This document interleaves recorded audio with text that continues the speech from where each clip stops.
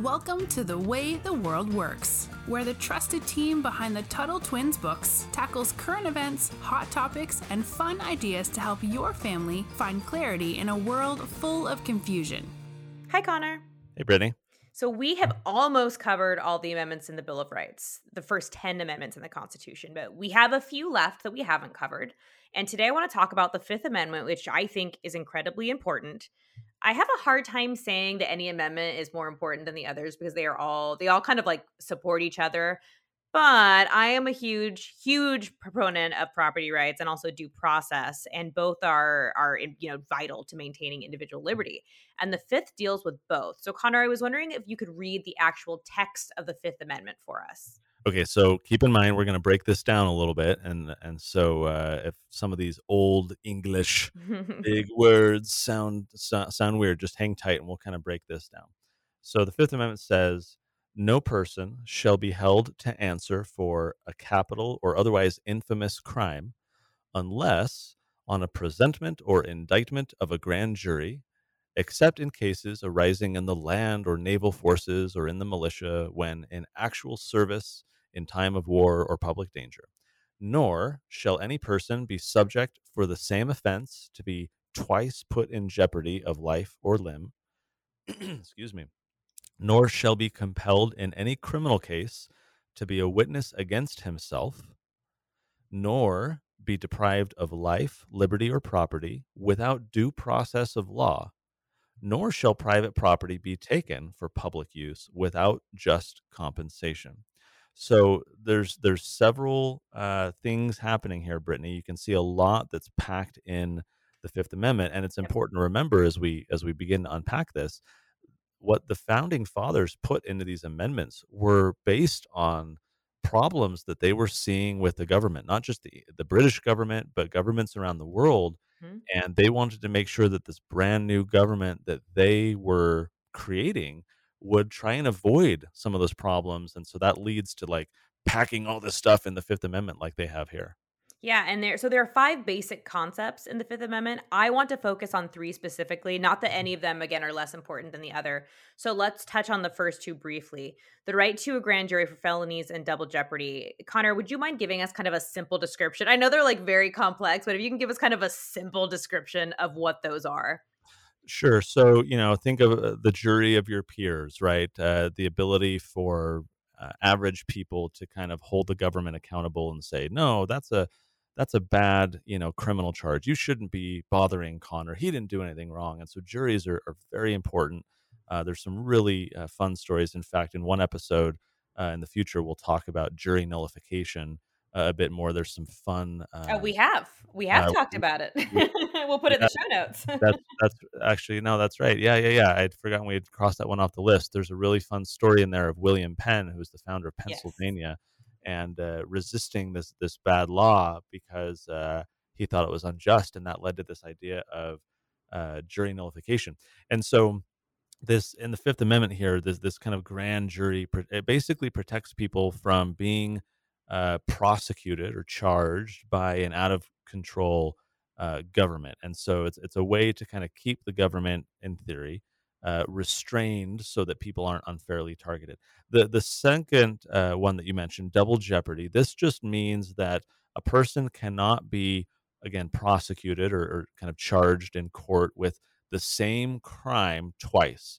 In other words, if I let's say the government accuses me of stealing my neighbor's cow, and I'm taken to court and they don't have enough evidence, and so the jury says not guilty.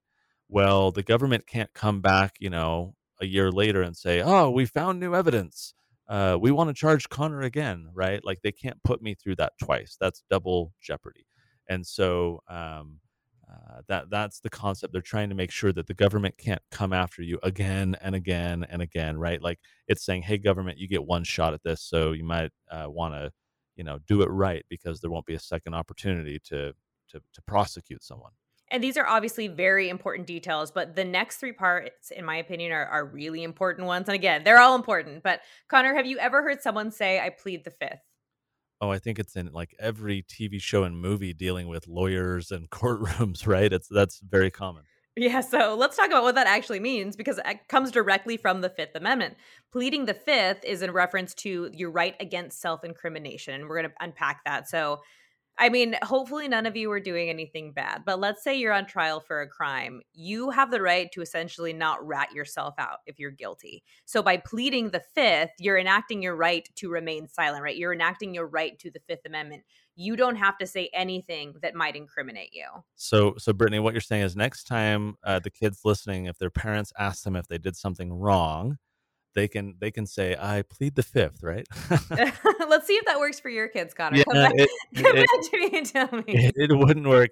I would reply to them and say, "That only works in court."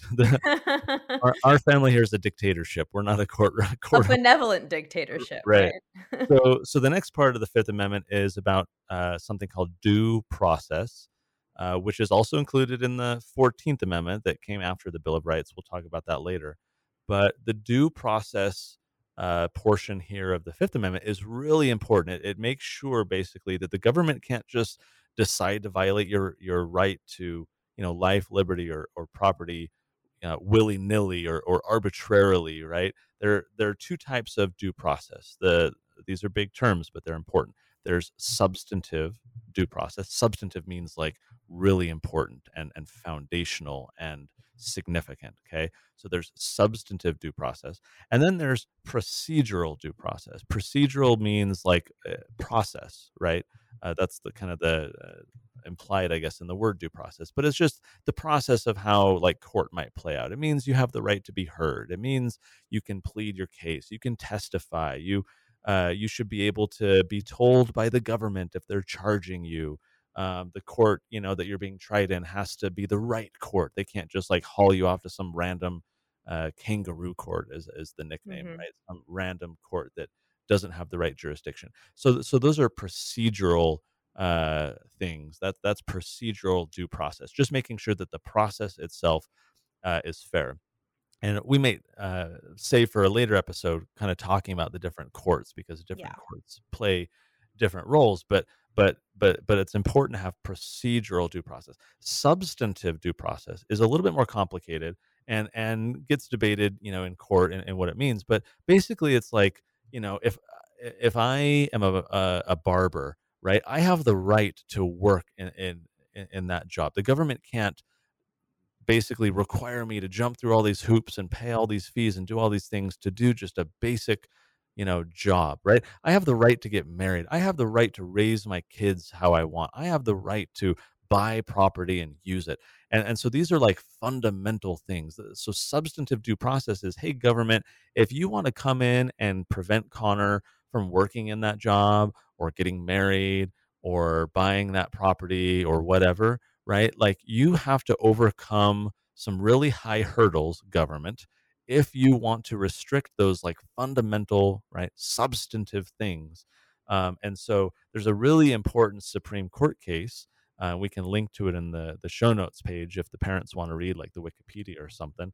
But the Supreme Court in this case said that it was not constitutional, that this New York law, this is what they were debating over, was this law, and the court said it's unconstitutional that this law regulated or restricted the working hours of bakers.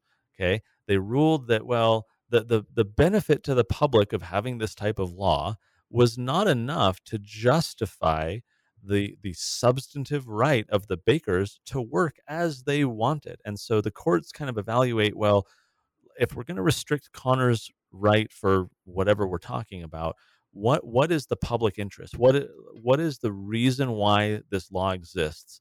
And is it a good enough reason to restrict Connor's rights? So that's the substantive due process. It just really ties to like we have these important rights that exist before government was ever created. And so if government comes around and is like, hey, Connor, we're going to restrict your right to do that. Well, I need to have this Fifth Amendment substantive due process protection so that I can challenge what the government is doing and say, no, no, no, no, this is an important substantive right. And if you want to restrict it, you got to have a really, really good reason. And then that is what's debated in the court. And this is really complicated stuff. So as Connor said, we'll post some links because it's very, very normal to be a little bit lost. The law is so complicated for many, many reasons. But there's one part now of the Fifth Amendment that I think is very important, and that's how it protects your property. We talked about the Fourth Amendment, which also deals with property. In fact, that's kind of the main bread and butter when we think of property rights. But the Fifth Amendment has some very important protections, and it's called the Takings Clause. And there's actually a lawsuit about to go in front of the Supreme Court called Cedar Point Nursery versus Hasid, which is about the takings clause. So I'll link to that in case parents are interested in reading what that is. But the takings clause actually goes all the way back to the Magna Carta. There are other reasons for it, but like Connor said, our founders and framers didn't just like, oh, this sounds good, I'm gonna put it in the Constitution, right? Right. They did these things because they dealt with them before, or like you said, they knew other countries had dealt with them and they didn't want to deal with it. So we've talked about the Magna Carta. This is actually my favorite historical story. We could do a whole episode just on this, but the Magna Carta was the first written document in human history that restrained a ruler and bound them to a set of rules, like the Constitution. So this came about because King John, who, side note, is the king from Robin Hood. So if you remember the cartoon, what is it? King John, the phony king of England. Isn't that isn't that the song? But he was going around and eating all his subjects' food. He would just travel to all his subjects, like little areas, taking their property without compensating it for it. He would give them sticks with notches in it that were like IOUs, but you couldn't use them anywhere. So he was essentially stealing their property without, compensating. So the Magna Carta, which the landowners literally forced the king to sign, he kind of didn't have a choice, made sure that government couldn't take a person's property without giving them just compensation. The value of what something was worth. Now, we have seen this play out with eminent domain, and it's still actually kind of an evil practice where the government can say, you know what? We want to build a highway over your house. So the house that you own, that you have loved forever, we're tearing it down and we'll give you just compensation. But a lot of the problems we've seen with that is that sometimes they don't give you just compensation. But there's another part of the Fifth Amendment and the takings clause of the Fifth Amendment that I think is really cool. And that is you have the right to exclude people from your property. There's kind of this thing called a man's house is his castle. So if you don't want anyone in your house, you don't have to let them in. Someone knocks on your door, you can be like, no, this is my house. So there are a lot of laws that violate this. And the Supreme Court case I talked about earlier in California is one of those where in California for 120 days a year for 3 hours a day, private unions are allowed to come on your property, on private business property, with bullhorns and screaming and basically saying to the workers, you need to join our union.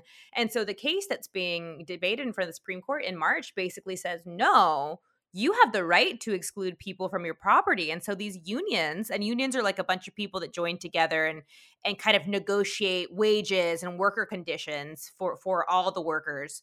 So right now what's being debated is, does somebody have the right to come onto your property? And Connor, how do you feel about that? Well, what's super important about the stories you're sharing, Brittany, I think, is the fact that the Constitution has some really important parts here in the Bill of Rights that remain issues today. I Yeah. mean, this isn't just stuff that happened in the 1700s and like, oh, that was a different world, a different time. We've evolved since then, right? Like, we don't deal with such trifles. I mean, maybe the Third Amendment, right, about like quartering soldiers, like we haven't had to deal with that one so much, mostly But you because, never know. well, mostly, I was going to say mostly because the government takes so much of our money through taxes that it just, builds whatever things it needs for the soldiers rather than making us provide for them. But so many other areas of the Bill of Rights like this are so critical. And again, Brittany, I think we said this when we were talking about the Fourth Amendment, but it certainly applies here. Imagine imagine America without the Bill of Rights, without these protections. I mean, the original Constitution itself would not be enough to protect against, Yeah. some of these issues that you're raising today. We would have no constitutional protections. And so having this Fifth Amendment here has been so critical to allow for lawsuits like you're talking about, where some of these government practices can be challenged and overturned. We can put a stop to them because of what is in the Fifth Amendment. And so when you think of just horrible things like government trying to take property from people under eminent domain and say, oh, we need this property more than you do, like that's a serious thing. And we talk about that a little bit in the Tuttle Twins and the Road to Serfdom, how it can be very disruptive to to someone's life. There's a lot here in the Fifth Amendment, you guys. As Brittany said at the beginning, there's like 5 totally different things all kind of crammed in here. Each of them, though, was included for very specific reasons. And so we'll link to some of these resources that you guys can learn more from on the show notes page. Head to TuttleTwins.com/podcast to find the show notes for this and other episodes. A lot of learning opportunities here to think of the inspiration, I'll call it, of the founding fathers to put some of these protections in place that we still rely upon to this day. So good content there, Brittany. Appreciate the conversation. And until next time, we'll talk to you later. Talk to you later.